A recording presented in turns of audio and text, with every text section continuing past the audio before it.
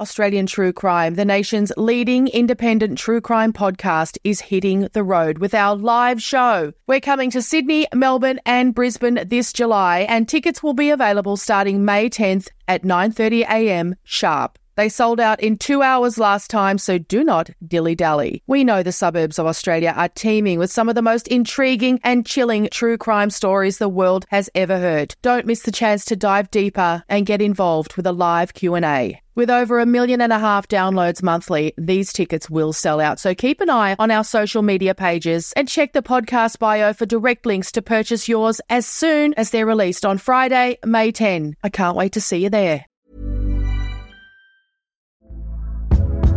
Hey there, it's Michelle Norris. I'm host of a podcast called Your Mama's Kitchen. When I travel, I'm usually looking for a way to find a taste of home when I'm not at home. And one of the things I love to do when I am at home is entertain. And Airbnb allows me to do that. When I was in California recently, I rented a house that had a great kitchen. And when we were sitting around the table, we're all thinking, we're in someone else's house. Someone could be in all of our homes as well. If you have a home, but you're not always at home, you have an Airbnb. Your home might be worth more than you think. Find out how much at airbnb.com/host. When you're ready to pop the question, the last thing you want to do is second-guess the ring. At BlueNile.com, you can design a one-of-a-kind ring with the ease and convenience of shopping online. Choose your diamond and setting. When you find the one, you'll get it delivered right to your door. Go to BlueNile.com and use promo code LISTEN to get $50 off your purchase of $500 or more. That's code LISTEN at BlueNile.com for $50 off your purchase. BlueNile.com, code LISTEN. Hey, it's Paige DeSorbo from Giggly Squad. High quality fashion without the price tag. Say hello to Quince. I'm snagging high-end essentials like cozy cashmere sweaters, sleek leather jackets, fine jewelry, and so much more. With Quince being 50 to 80% less than similar brands. And they partner with factories that prioritize safe, ethical, and responsible manufacturing. I love that. Luxury quality within reach. Go to quince.com/style to get free shipping and 365-day returns on your next order. Quince.com/style.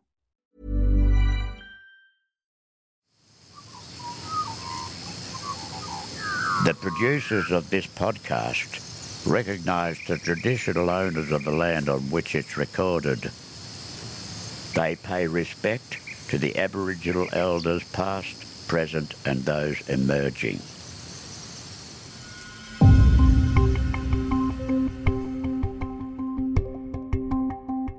Welcome to Crime Fiction Friday with Emily Webb, where I explore the minds that bring us wicked, terrifying and chilling best-selling reads.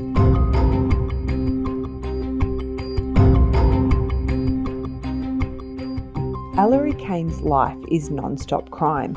By day, Ellery is a forensic psychologist and she evaluates prison inmates in California, most of whom have committed murder or another serious crime and have been in jail for a very long time and are coming up for parole.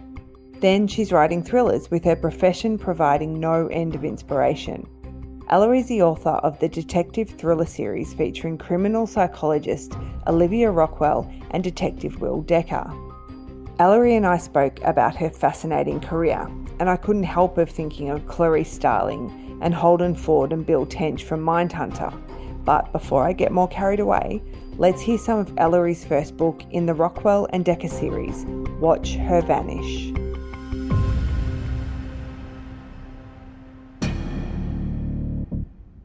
Olivia hesitated outside the door of the chapel. No one should be afraid to set foot in a church, but Olivia was terrified, frankly, and with good reason. Every time she'd pushed open those heavy oak doors, crossed the threshold, and seated herself in a pew, something terrible had happened. It started on the day her mother had forced her into a dress and itchy white tights, and dragged her into church near their apartment in the Double Rock Projects, where they dropped to their knees to pray. That very night, the jury had returned with a decision: guilty, and the police carted her father away to the place he still called home: prison.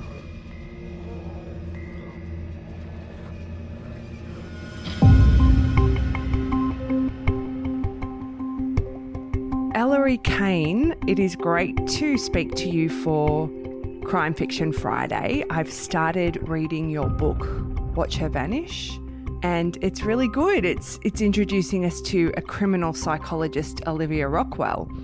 Tell us about what you do in your day-to-day life as well as write best-selling books.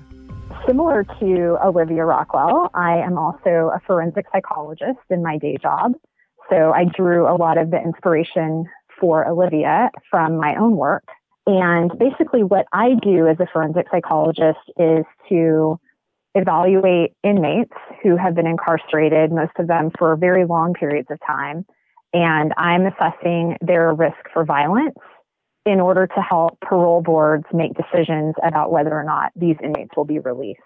It's very clear from reading your book that you do have a lot of good experience with the prison system. And I'm very interested in that, in issues of, criminal justice, crime and punishment, I think. And it's a very interesting and also quite controversial topic for the public, isn't it? I mean, what you do, you've got a real weight of decision on your shoulders. For sure. Yeah, I think that's probably one of the most challenging aspects of my job is really being able to balance, one, the need for public safety, which is a big impetus of why my job exists, is to help the parole board make decisions to keep the public safe, but also balancing that with the inmates' rights as well. So they have indeterminate sentences, which mean that they do have the opportunity for parole. If they can demonstrate that they no longer pose a risk to the community, then they should in fact be let out. So it's trying to balance those two things and not sort of just putting someone in prison and throwing away the key forever, but allowing them to have a new life and potentially a better life where they can impact the community in a positive way, but also keeping in mind that we want to keep people safe. So what kind of offences are committed by people who have an indeterminate sentence, the people you work with? So it's usually serious crimes. I work in the state of California. So typically those crimes in California would include murder, attempted murder, robbery, and kidnapping are some of the more common ones. We also work with the third strike population, and this is something that some of your listeners might not be familiar with because it's kind of a unique thing to the U.S., I believe. So the third strike law refers to 3 serious felonies and you're out, meaning that if you commit 3 serious felonies, you get a indeterminate sentence, and then you have to prove that you're eligible for parole, just like you would if you had committed a murder or a robbery. So I also see some of those folks as well. But for the most part, the men that I'm evaluating have committed violent crime. Yeah, it's interesting you mentioned the third strike policy. I know a bit about it, and look, we're probably aware in Australia of it because of the American content television and movies that we watch. Yeah, our system's completely different because apart from very, very serious crimes, there are offenders who they're behind bars for life, but generally in our system, people do have a reasonable expectation of having a chance at parole. So a long sentence would be probably 30 plus years and then, going down. So yeah, it's very, very different. That must be really interesting to work with people on 3 strike convictions as opposed to, say, a serial killer or a serious sex offender. I mean, some of these offenders may have committed drug offences. Am I right in saying that? Yes. Yeah. And you're totally right. It is very different, but in many ways they share a lot of characteristics. You probably would be surprised. One of the things I notice about the third strike inmates is that a lot of them tend to be older when they come to prison. And so they have more established lives of crime. So these are more like your career criminals. And even though they may be incarcerated, for life for something that's seemingly very minor, like possession of drugs or burglary, or even a potential parole violation, many of them do have violent histories. And oftentimes they are much more entrenched in a criminal way of life, which is probably surprising for most people because most people think, well, wait a minute, a murderer, they must be more criminal than somebody that's, in for a drug offense. But oftentimes it works out the other way because usually the murderers tend to be on the younger side for the most part when they come into prison. And so they've had less time in the community to establish some of those criminal ways. It usually ends up that the third strikers could even have a higher risk potentially than the murderers, which was probably surprising. Yeah, that is surprising. That's interesting. With the younger people who've been convicted, say murderers, is that got anything to do with impulsivity, drug and alcohol, and just general brain development? Absolutely. So in California, we actually have a new law, and it's been around for a few years now, that requires that the parole board give special consideration to youthful offenders.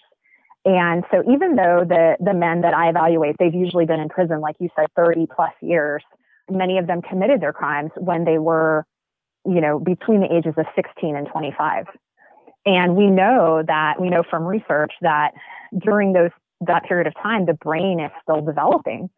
And especially for men, because they develop a little bit more slowly than women, we know that there is the impulsivity factor, the idea that they're not able to fully appreciate the consequences of what they're doing.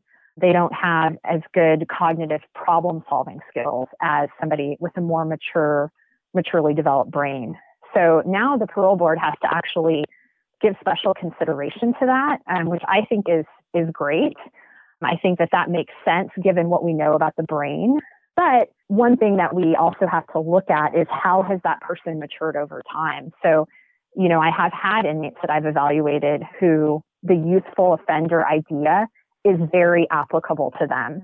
So they committed their crime, let's say when they were 16, 17, and then over time, they have desisted from that. They are now pro-social, they have a job, they do programming. They're just a completely different person. They're not getting into trouble. And you can really see that, yes, it was limited to that period of time when their brain was still developing and they were still just figuring things out. And contrast that to somebody who has also come into prison at age 17, but who has continued to remain impulsive, antisocial, getting into trouble all the time, getting into fights. So the youthful offender idea is going to not really play too strongly in their chances for parole because they've just continued to act the same in prison. So how do you decide how an inmate is a risk for violence? So what are the things that you need to consider when you're assessing? Is it mostly men you assess? Do you assess women as well? We do assess women as well. The way that my particular job works is that we get assigned to different prisons. And so the prisons that I happen to get assigned to are typically male institutions. I've evaluated a couple of women at this point, but by and large, our population is much more male. And that just makes sense given the statistics. Overwhelmingly, there are a lot more men in prison for violent crime and a lot more male lifers in prison. But in terms of going about assessing risk for violence, we rely heavily on science and what we know the factors are that contribute to violence. And those factors are historical factors, so things in that person's past that might potentially lead to future violence. So, for example, in that category, things like past violence. So if they've been violent in the past, there's the idea, the best predictor of future behavior is past behavior. To a certain extent, that is true. If they have a ton of violence in their past, you're probably going to be more likely to see that person be violent in the future. Things like substance abuse, as you mentioned earlier, that's also a historical factor that we look at, the person's upbringing. And then there are clinical factors, which are the current dynamic factors that are susceptible to change. So those are things like insight, impulsivity or instability. And then we look at future factors, so future planning. So what kinds of plans does that person have for the community? Do they have realistic plans? Do they have any plans at all? Do their plans capture what we know about their risk factors? So if they've had a real problem with substance abuse, do they have a plan to participate in treatment? If they have problems with mental illness, are they going to take their medication? So we really look at those three areas, and those three areas are encapsulated by this particular measure that we psychologists know as the HCR20. And so we use that really as the backbone of how we conduct our risk assessment. Are you able to share, obviously you'd have to de-identify details, but are you able to share an example or a few examples of people that you've worked with over the years that their particular situations really stick out in your mind may have influenced your writing? Obviously not using names or anything, but yeah, I'm just really fascinated to know about if the people you work with, some of them stick in your mind, they stay with you. Yes, there definitely are some that stick with you, and there are often inmates that I evaluate, and I make a note to myself that I want to follow up and see what happened, because we don't oftentimes get the opportunity we don't attend the parole hearings, so we don't really know unless we go looking to see what happened at the parole hearings. That there are definitely times that I make a note to myself, check on Mr. So-and-so, because I want to see what ended up happening with him. I think there are aspects of a lot of cases that I use as inspiration for my writing. I wouldn't say there's like one particular case that stands out. I can talk about some recent examples that are fresh in my mind, just so you get an idea kind of what it's like. So recently I did a risk assessment with a man who was in the Aryan Brotherhood, which is a prison gang in California that is really founded on white supremacy. And this particular individual had been in prison, I want to say 25 to 30 years. He hadn't really had many problems with gangs in the community, but when he came to prison, he really got into this gang lifestyle, and he actually advanced up the ranks and became a high-ranking leader in the AB. And over time, he became even more violent than he had when he came to prison. He actually happened to be a third striker whose offense that brought him to prison was burglary. So even though when he came to prison, he didn't seem to be a particularly violent individual. And if you had evaluated him then, you might have said his risk for violence was low. But over time, as he became entrenched in the gang life, he ended up not only committing violence in prison, but also ordering violence in prison. So he had committed an attempted murder of another inmate while he was incarcerated. And then he had also admitted to ordering a number of murders and assaults of other inmates. So a few years prior to when I met with him, this particular man decided that he was done with the gang. I think his concerns about his own safety and his kind of falling out with the gang leadership really led to that decision. And he ended up doing something that in California we refer to it as debriefing, which basically means that you go before the institutional gang investigators and you tell them everything that you ever did with the gang, and you tell them everything you know about the gang. So you pretty much rat out your whole gang and everything that you've ever done, which, if you're in a gang, that's like probably the last thing that you want to do. And that's sort of like an instant death sentence. So as soon as you debrief, you get moved to the sensitive needs yard for your own protection. So he had debriefed from the gang. And so what you might expect is that when he debriefed from the gang, his violence stopped, but it didn't. So he continued to have a lot of behavioral issues, continued to be really nasty to the correctional staff, and just have a really hard time getting along with other people. So you could see that he really hadn't made the changes that you would expect from this decision to debrief. So he ended up being a high risk, not only based on his past, he just wasn't able to control his temper and wasn't able to manage his behavior in an appropriate way. So you could just see how that was going to continue to cause a problem for him in the institution. And if he got out, certainly with people in the streets.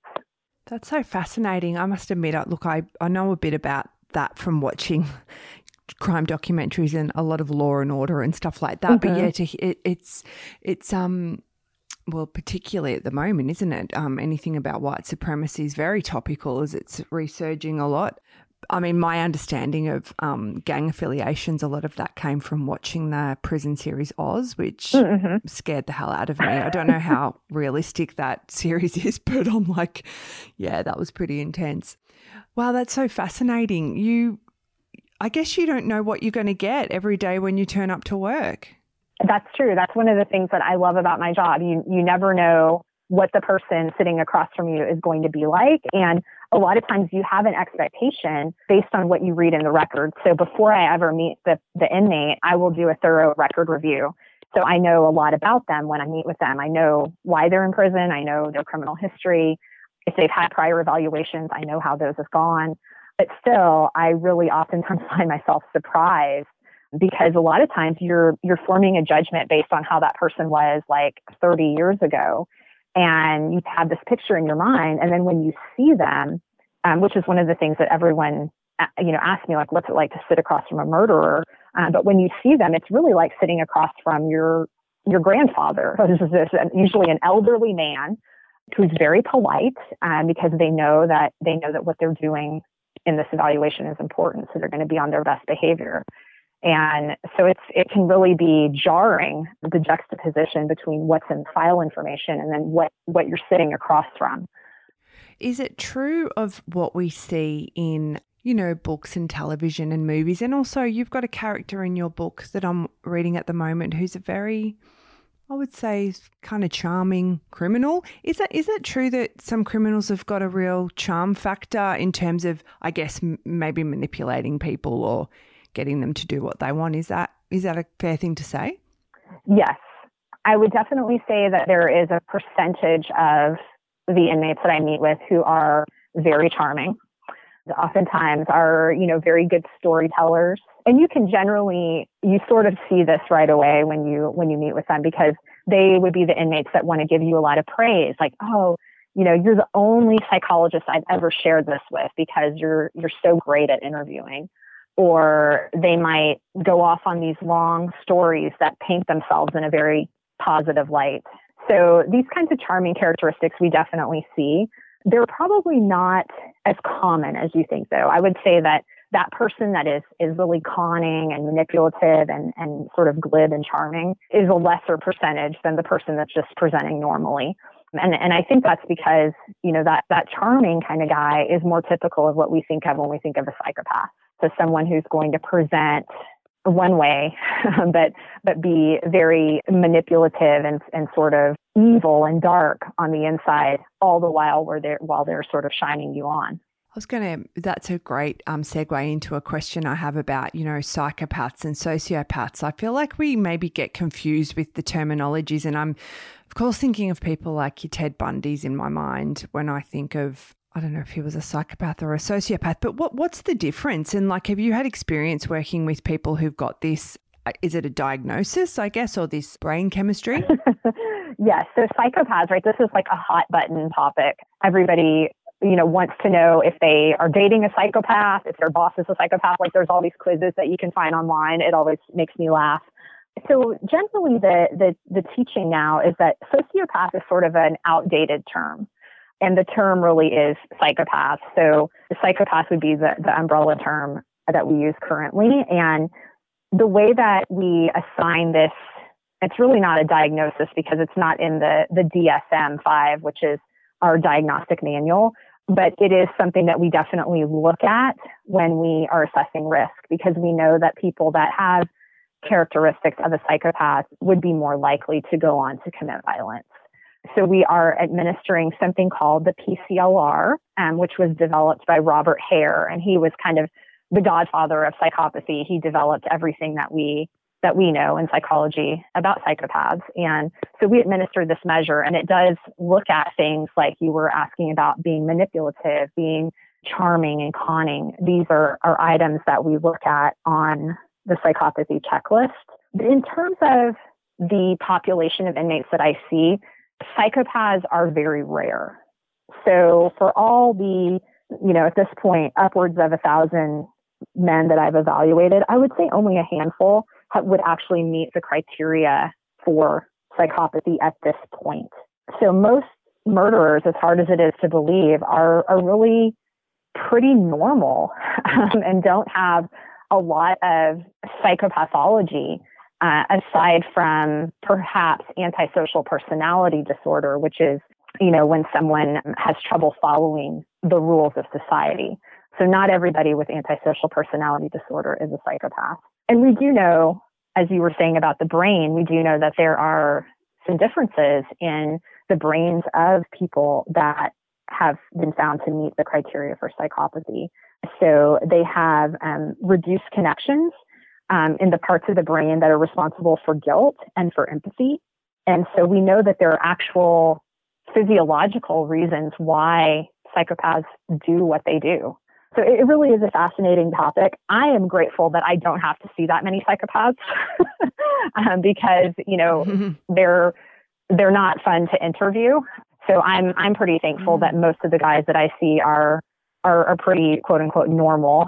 But every now and again, you do get one person that, gives you a little bit of a chill. In what way are they difficult to interview? Is it because they're quite smart or? Yes. So what you'll see is this combination of antisocial personality disorder, which is, where you can't follow the rules. You'll see that in combination with sort of a narcissistic personality disorder. So you think you're kind of above it all. And so they can be very difficult to rein in, and they oftentimes want to take control of the interview. So you, as an interviewer, you find yourself working very hard to ask the questions that you want to ask and get the information that you need because they want to direct the interview where they want it to go. And at times it could be contentious even, if you do challenge them, it can become a little bit argumentative, or they can sort of, turn on you and become very critical. So it can just be challenging to take the interview on the course that you want it to go. I know a lot of A lot can happen in the next 3 years. Like a chatbot may be your new best friend. But what won't change? Needing health insurance. United Healthcare Tri-Term Medical Plans are available for these changing times. Underwritten by Golden Rule Insurance Company, they offer budget-friendly, flexible coverage for people who are in between jobs or missed open enrollment. The plans last nearly 3 years in some states, with access to a nationwide network of doctors and hospitals. So for whatever tomorrow brings, United Healthcare Tri-Term Medical Plans may be for you. Learn more at uh1.com. This Mother's Day, celebrate the extraordinary women in your life with a heartfelt gift from Blue Nile. Whether it's for your mom, a mother figure, or yourself as a mom, find that perfect piece to express your love and appreciation. Explore Blue Nile's exquisite pearls and mesmerizing gemstones that she's sure to love. Enjoy fast shipping options like guaranteed free shipping and returns. Make this Mother's Day unforgettable with a piece from Blue Nile. Right now, get up to 50% off at BlueNile.com. That's BlueNile.com. Hey, it's Paige DeSorbo from Giggly Squad. High quality fashion without the price tag. Say hello to Quince. I'm snagging high-end essentials like cozy cashmere sweaters, sleek leather jackets, fine jewelry, and so much more. With Quince being 50 to 80% less than similar brands. And they partner with factories that prioritize safe, ethical, and responsible manufacturing. I love that. Luxury quality within reach. Go to quince.com/style to get free shipping and 365-day returns on your next order. Quince.com/style. Listeners, I also do a true crime podcast, and I know anytime we talk about anything about serial killers, anything that we're talking about now, people are really interested. So to define, like in our popular kind of cultural understanding, who would we know who are 100% psychopaths? So I mentioned Ted Bundy. I mean, is he a psychopath? I would say, so of course I haven't evaluated any of these people and I haven't scored the PCLR for any of them. But yes, if I'm thinking about psychopaths, my mind would probably instantly go to Ted Bundy. I think he's a pretty good example just because he did have that charming facade, right? And it disguised everything that was going on underneath. And there was sort of an air of narcissism. I think many serial killers generally are going to fall under that umbrella of psychopaths. But the interesting thing about the PCLR, the instrument that we use to assign a diagnosis of psychopathy, is that it's pretty stringent. So the criteria are not easily met.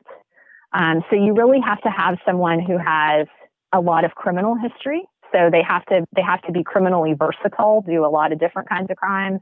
They might, have to have a juvenile criminal history, early behavior problems. They have to be hitting on a lot of these cylinders to get a score that is high enough to put them truly in that psychopathic range. So it's not something that is easily achievable, which is why you see, like, for example, the gentleman that I talked about, the man who debriefed from the Aryan Brotherhood, he had a slightly higher score on this PCLR instrument than most of the inmates that I see, but he was not in the psychopathic range. And here's a guy he's done a lot of violence. He's done a lot of bad things. He didn't have a lot of remorse, didn't have a lot of empathy. But even he is not falling into that range. So it's a pretty tough bar to meet. So when you do see somebody that meets that bar, it's definitely a person you want to steer clear of.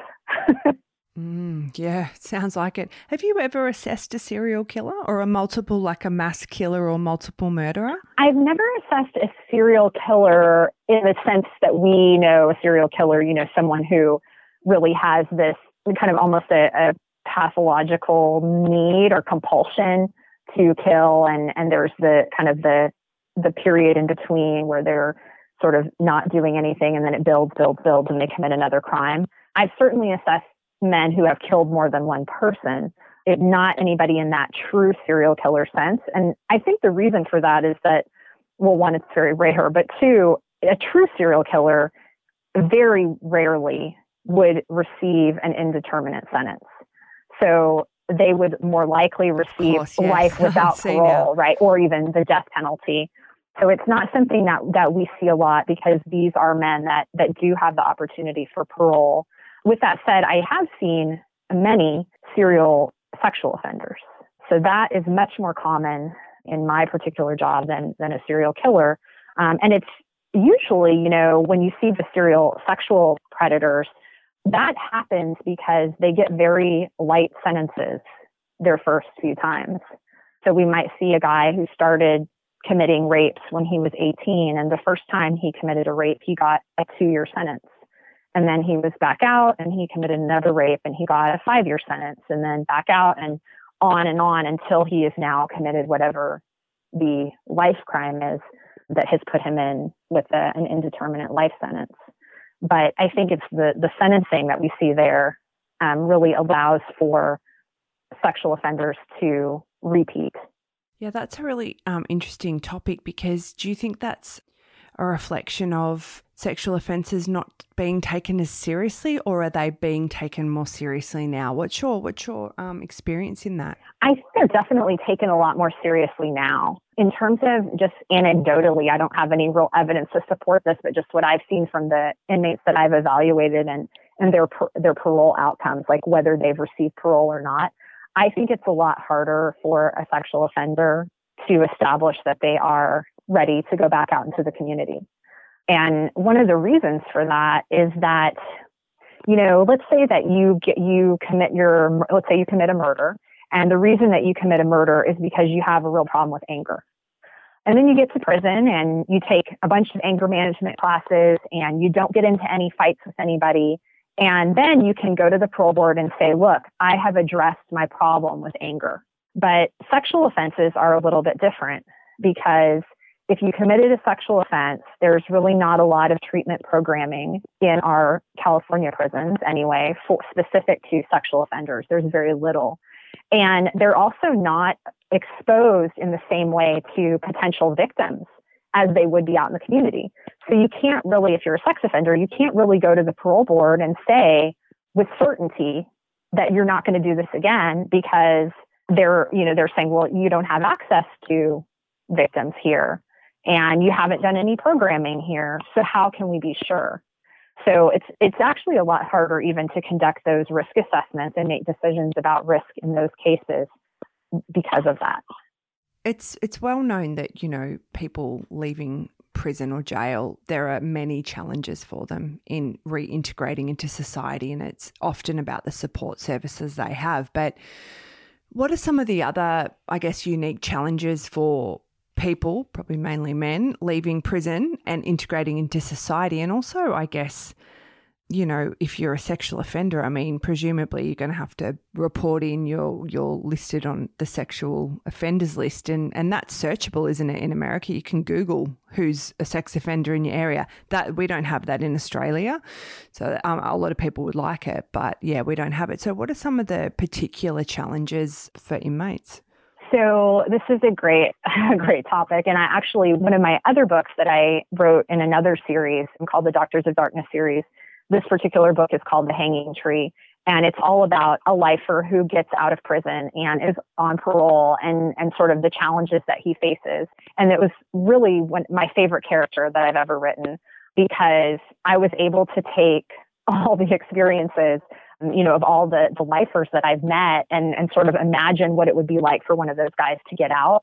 And, it's funny that a lot of times because I always ask them, what challenges do you think you're going to face when you get out? And it just always amazes me how many of the inmates say none, or they can't think of anything, which is just shocking to me because the challenges are abundant.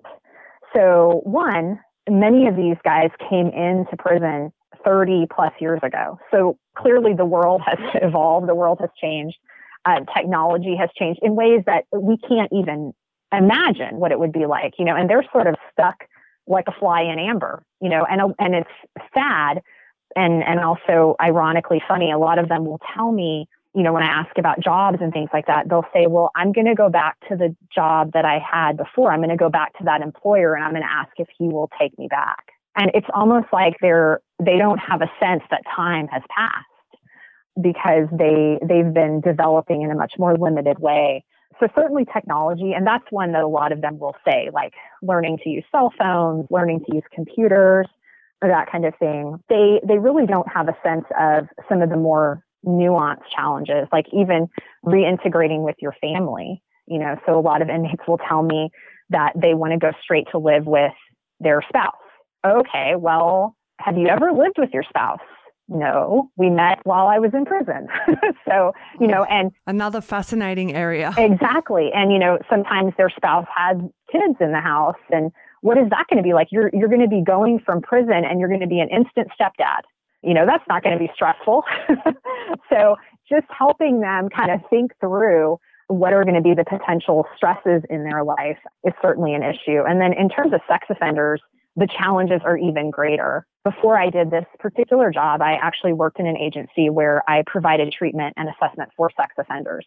And so I did get a chance to see men that were coming out of prison on high-risk sex offender parole. And they faced incredible challenges. It really changed my thinking about sexual offenders in many ways, because we have a lot of these laws in place in the U.S. that we think are supposed to keep us safe and prevent offenses, but they make it so difficult for sex offenders to find places to live that are allowable under the law that they many times become homeless.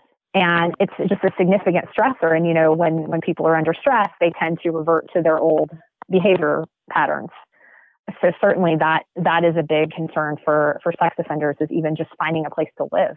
Well, you did mention, I'm going to just get you to talk a bit about this before we move on to more about your writing, about women or people who form relationships with people in jail. I find that intriguing, and I've been watching the Night Stalker documentary on Netflix, and obviously this Richard Ramirez had a lot of groupies, which is gross, and Ted Bundy had them. But I find it really intriguing about women who form relationships with men behind bars who may have a reasonable expectation of release, but some who won't.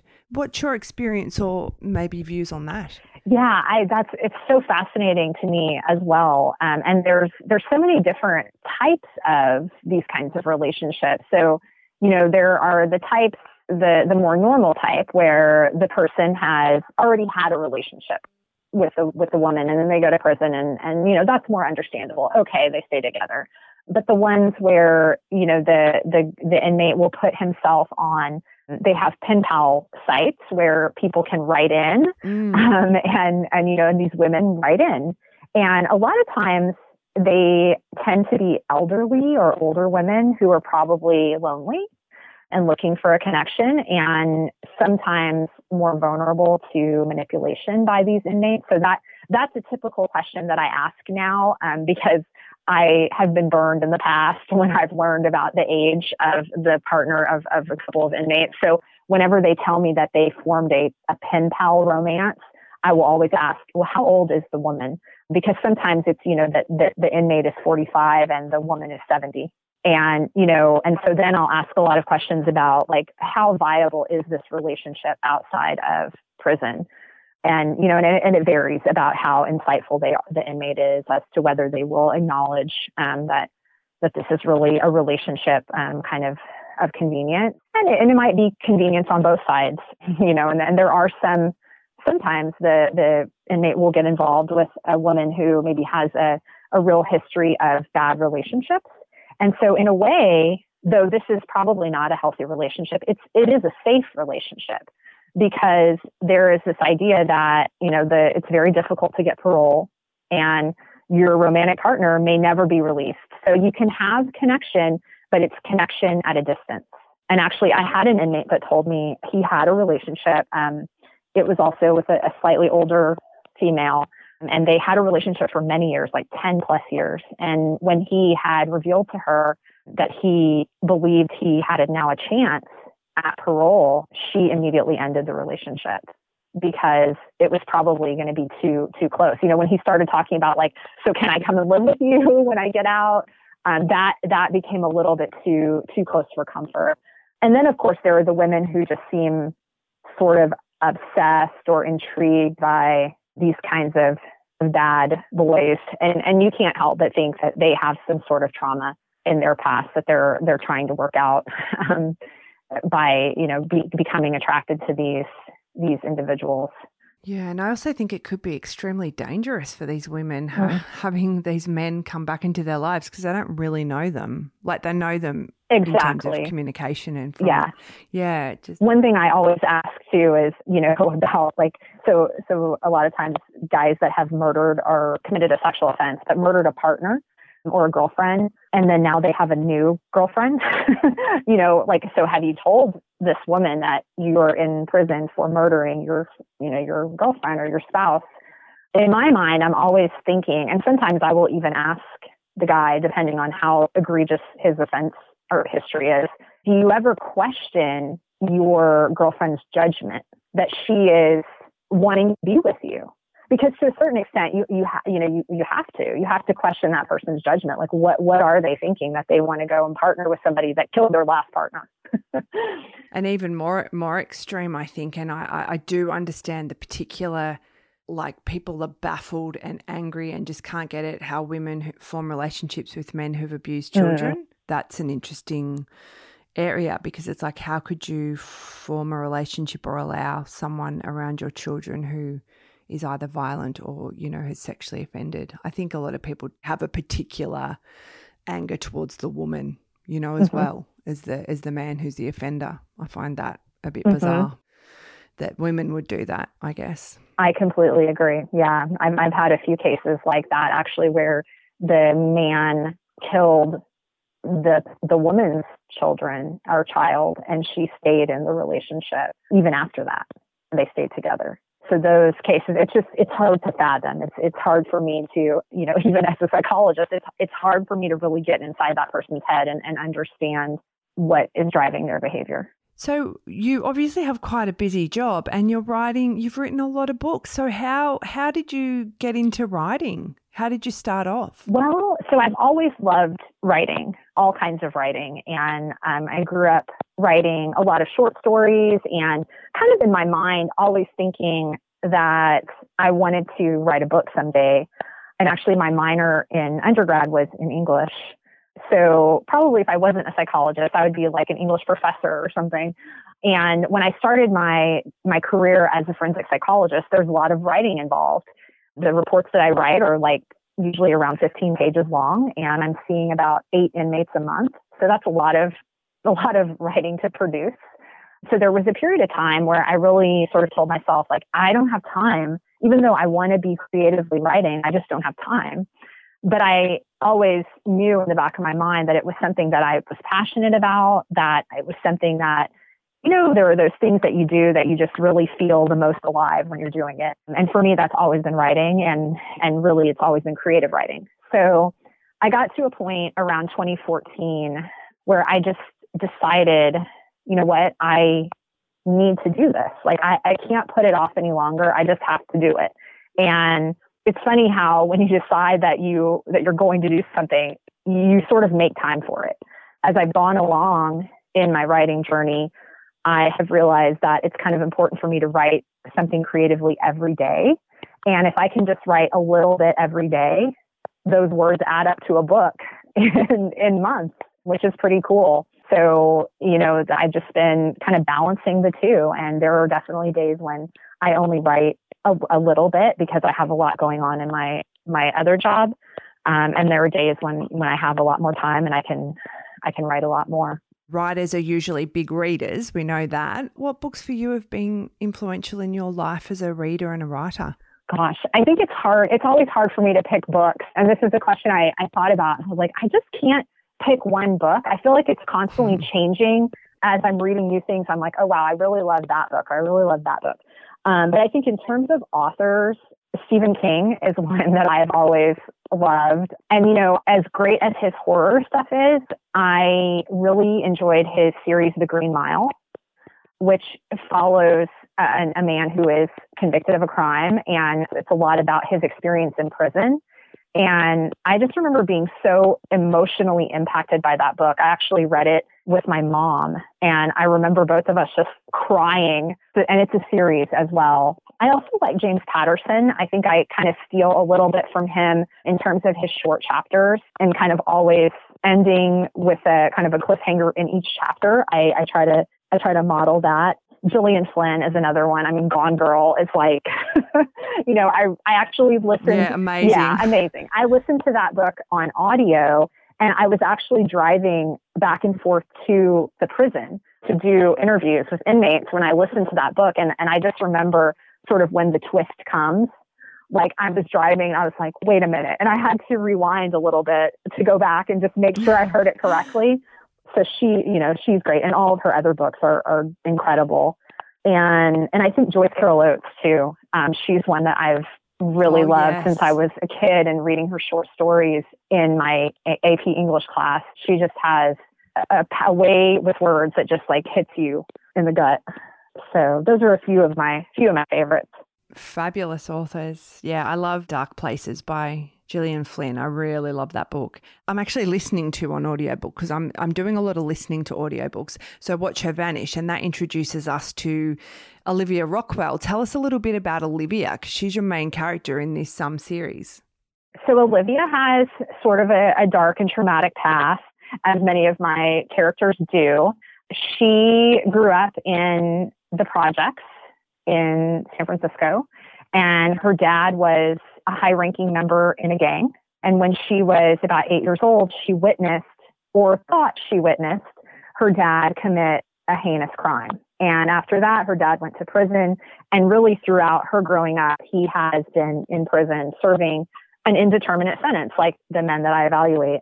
And that's really influenced her to want to better understand murderers, want to better understand why people do what they do. So that's sort of why she gets into forensic psychology. And she and her mom actually moved to the small town of Fog Harbor to be closer to her dad, who's in prison there. And then as soon as she grows up, she wants to escape. So she goes out to the big city. She, pursues her forensic psychology. She does a little profiling for the FBI. But then when her mom falls ill, she has to be around to help guide her little sister who lives back in Fog Harbor. So she returns to Fog Harbor, gets a job as the chief psychologist at Crescent Bay State Prison, which is where our adventures take place. Yeah, it's good. I'm really, really enjoying it. So I'm definitely going to be reading more of the books. How many books have you published? So I have a couple different series. When I originally got back into writing in 2014, I wrote a young adult series.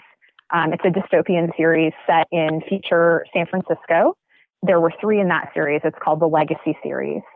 And then after that, I really pivoted. I knew that I always wanted to write thrillers, that was going to be where I was going eventually. And so I started another series called the Doctors of Darkness series. And this series focuses on forensic psychologists or other psychologists, generally doctors, who have something dark going on in their lives or in their past. And all of those books are standalones. And there are 4 in that series right now. And I'm working on writing the 5th one as we speak. And then now I have the Rockwell and Decker series, which is published by Bookouture. And as you mentioned, Watch Her Vanish is the first book in that series. Her Perfect Bones is the second book, and that one is up for pre-order now and coming out. Congratulations. Honestly, I am in awe. It's actually making me more and more want to write more. I've written some non-fiction true crime, but I'm really thinking a lot about fiction. But it's like, for me, it's that paralysis of actually doing the discipline of writing. I have plenty of notes, but yeah, it's like actually sitting down. But I figure if you can just write, even writing 500 words is okay. It's better than 0 words. Exactly. So it's that peculiar thing with writing, isn't it, where it's that writer's block or just that fear of putting stuff on the page. It totally is. And trust me, I face writer's paralysis every day. So it doesn't go away. And, you know, I've read a lot of like quotes and advice about writing, and a lot of writers just say, you know, if you wait for the moment when you feel inspired, you're never going to do any writing. And also that when you look back and read your writing, you can't really tell, even though there are moments when you feel inspired and you feel like, oh my God, this is great. You know, there are plenty of moments when you don't feel that way. When you go back and look at what you've written, you can't really tell which things you wrote when you were feeling amazingly inspired and which things you wrote when it was like pulling teeth. So since I have realized that, that's really helped me, because now I just tell myself, you know what, just put the words on the page. And I'm a big perfectionist. Like I don't like to move on until I know that what I've written is like as good as it's going to get for right now. So that does slow me down a little bit. I can't be one of those people that just does like these sprints of writing where they just blah out on the page. I really have to think about all the words. But I agree with you. You just gotta put words down and just keep going. It's truly amazing. I actually am amazed that I've written that many books. If you knew how slow I can be at times in writing, you would be shocked that many books got produced. I honestly don't even know how it happened. Well, I'm absolutely loving your stuff, and I'm so thankful for your time today, Ellery Kane, about talking particularly about your work, which is really fascinating. And I think what people really enjoy about talking to authors of crime in particular is like where they draw their inspiration. So you've got inspiration by the bucket loads for your books, and people can find out more from your website, ElleryKane.com. All those details will be in our show notes. But thank you so much, Ellery, for joining me today. And it's just wonderful to hear about the kind of really important work you do as well. So thanks a lot. Thanks so much for having me. I really enjoyed it. Thank you for downloading Crime Fiction Friday with Emily Webb. You can buy books by today's author and lots more in our bookshop at AustralianTrueCrimePodcast.com. There's a link in our show notes and on the Australian True Crime Facebook page.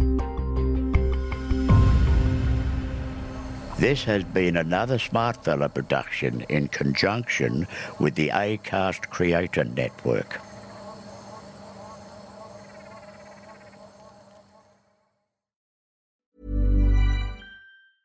Cool fact, a crocodile can't stick out its tongue. Also, you can get health insurance for a month or just under a year in some states. United Healthcare short-term insurance plans, underwritten by Golden Rule Insurance Company, offer flexible, budget-friendly coverage for you. Learn more at UH1.com. Hey, it's Danny Pellegrino from Everything Iconic. Ready to upgrade your style game without blowing your budget? Check out Quince. They've got all the good stuff, shirts and polos, activewear, and fine leather goods, all at 50 to 80% less than other high-end brands.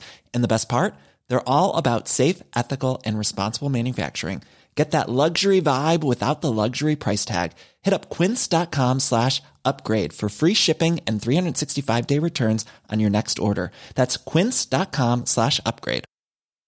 Hi, I'm Daniel, founder of Pretty Litter. Cats and cat owners deserve better than any old-fashioned litter. That's why I teamed up with scientists and veterinarians to create Pretty Litter. Its innovative crystal formula has superior odor control and weighs up to 80% less than clay litter. Pretty Litter even monitors health by changing colors to help detect early signs of potential illness. It's the world's smartest kitty litter.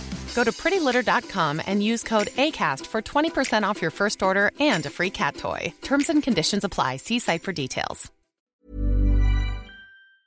Australian True Crime, the nation's leading independent true crime podcast, is hitting the road with our live show. We're coming to Sydney, Melbourne and Brisbane this July, and tickets will be available starting May 10th at 9:30 a.m. sharp. They sold out in 2 hours last time, so do not dilly-dally. We know the suburbs of Australia are teeming with some of the most intriguing and chilling true crime stories the world has ever heard. Don't miss the chance to dive deeper and get involved with a live Q&A. With over 1.5 million downloads monthly, these tickets will sell out. So keep an eye on our social media pages and check the podcast bio for direct links to purchase yours as soon as they're released on Friday, May 10. I can't wait to see you there.